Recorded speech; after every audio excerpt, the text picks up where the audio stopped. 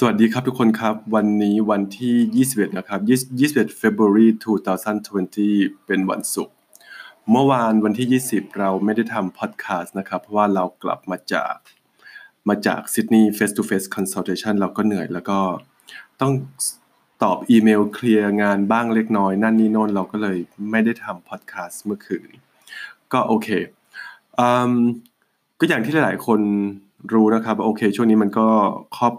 รอบครัวเราก็มีการสูญเสียคือเราสูญเสียหลานชายไปแล้วก็โอเคแหละคือทุกคนเศร้าใจแล้วก็ทุกคนเสียใจเพราะว่ามันเกิดขึ้นกระทันหันแล้วก็มันเป็นอุบัติเหตุก็คือถ้าเผื่อคนเราแบบว่าเป็นโรคนั่นนี่โน่นเอ่อเราก็ยังพอมีเวลาทำใจถูกปะแต่ถ้าเผื่ออุบัติเหตุนี่คือมันเกิดขึ้นแล้วก็มันแบบว่า เกิดขึ้นเลยทันทีอะไรประมาณเนี้ยซึ่งหลายๆคนก็ยังทำใจไม่ค่อยได้ตัวเราเองก็ยังทำใจไม่ได้เหมือนกันเพราะว่าเอ่อหลานคนเนี้ยคือเรารักเขามากแล้วก็เป็นอะไรที่ผูกพันเพราะเราได้คลุกคลีกับเขามา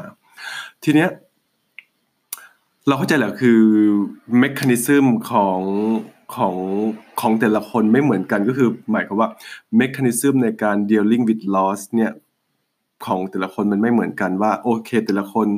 มีวิธีการที่เขาจะ dealing กับการสูญเสียที่แตกต่างกันออกไปบางคนก็อาจจะนิ่งเงียบไม่ทำอะไรเลยก็ไม่อยากเจอไม่อยากพบผู้คนอะไรประมาณเนี้ยเราคิดว่าน้องสาวเราน่าจะอยู่ในหมวดนั้นอะไรประมาณนี้ในขณะเดียวกันของเราเป็นคนที่ vocal นิดนึงเรารู้สึกอะไรเราก็แบบโอเคพิมพ์ไปโพสต์ไปใน Facebook ส่วนตัวซึ่ง ก็มีเพื่อนแล้วก็คนในครอบครัวก็แน่นอนเวลาเราโพสต์นั่นนี่นู่นก็คือทุกคนที่อยู่ใน Facebook เราก็เห็นแต่คือมันคนก็ไม่เยอะหรอกมีประมาณ110คนเองมั้งใน Facebook อะไรประมาณเนี้ยก็จะถามว่ามันมีกับสิ่งที่เราทำเราก็ไม่แน่ใจนะว่า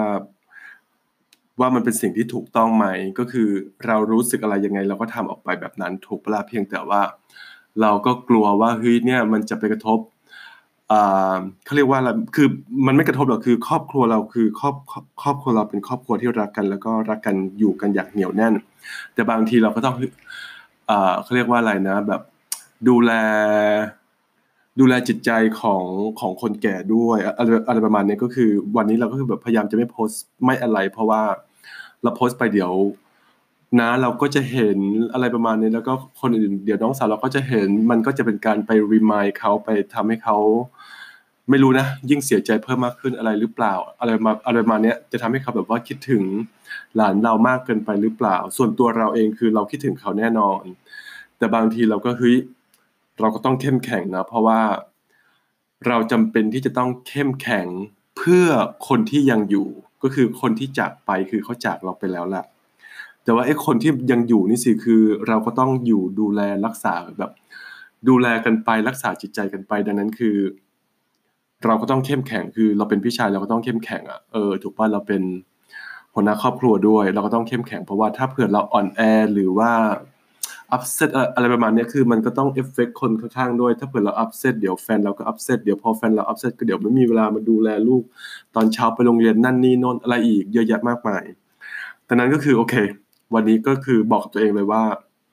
ไม่ได้แล้วนะเราต้องลุกขึ้นมาแล้วก็ strong แล้วก็เข้มแข็งแล้วก็เดินหน้าต่อไปอะไรประมาณเนี้ยนะครับก็คืออย่างที่บอกคือทุกคน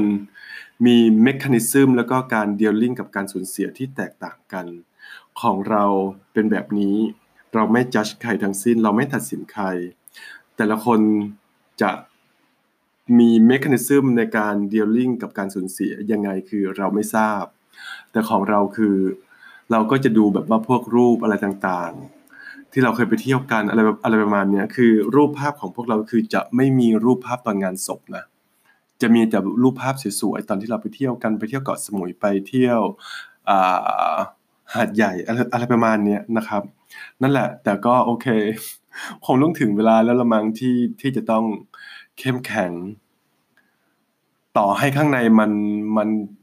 แตกร้าวละเอียดอะไรยังไงก็ตามแต่คือข้างนอกต้องเข้มแข็งเมื่อข้างนอกเข้มแข็งเดี๋ยวความเขาเรียกว่าอะไรอ่ะเมื่อบอดี้ของเรา body gesture หรือว่า body language ของเราคือมันเริ่มเข้มแข็งขึ้นเนี่ยทุกสิ่งทุกอย่างที่อยู่ภายในคือมันจะเริ่มค่อยๆเข้มแข็งเองดังนั้นคือวันเนี้ยวันศุกร์ที่21 February 2020วันนี้เราจะเข้มแข็งเพื่อคนที่เรารักเข้มแข็งเพื่อคนรอบข้างเข้มแข็งเพื่อคนที่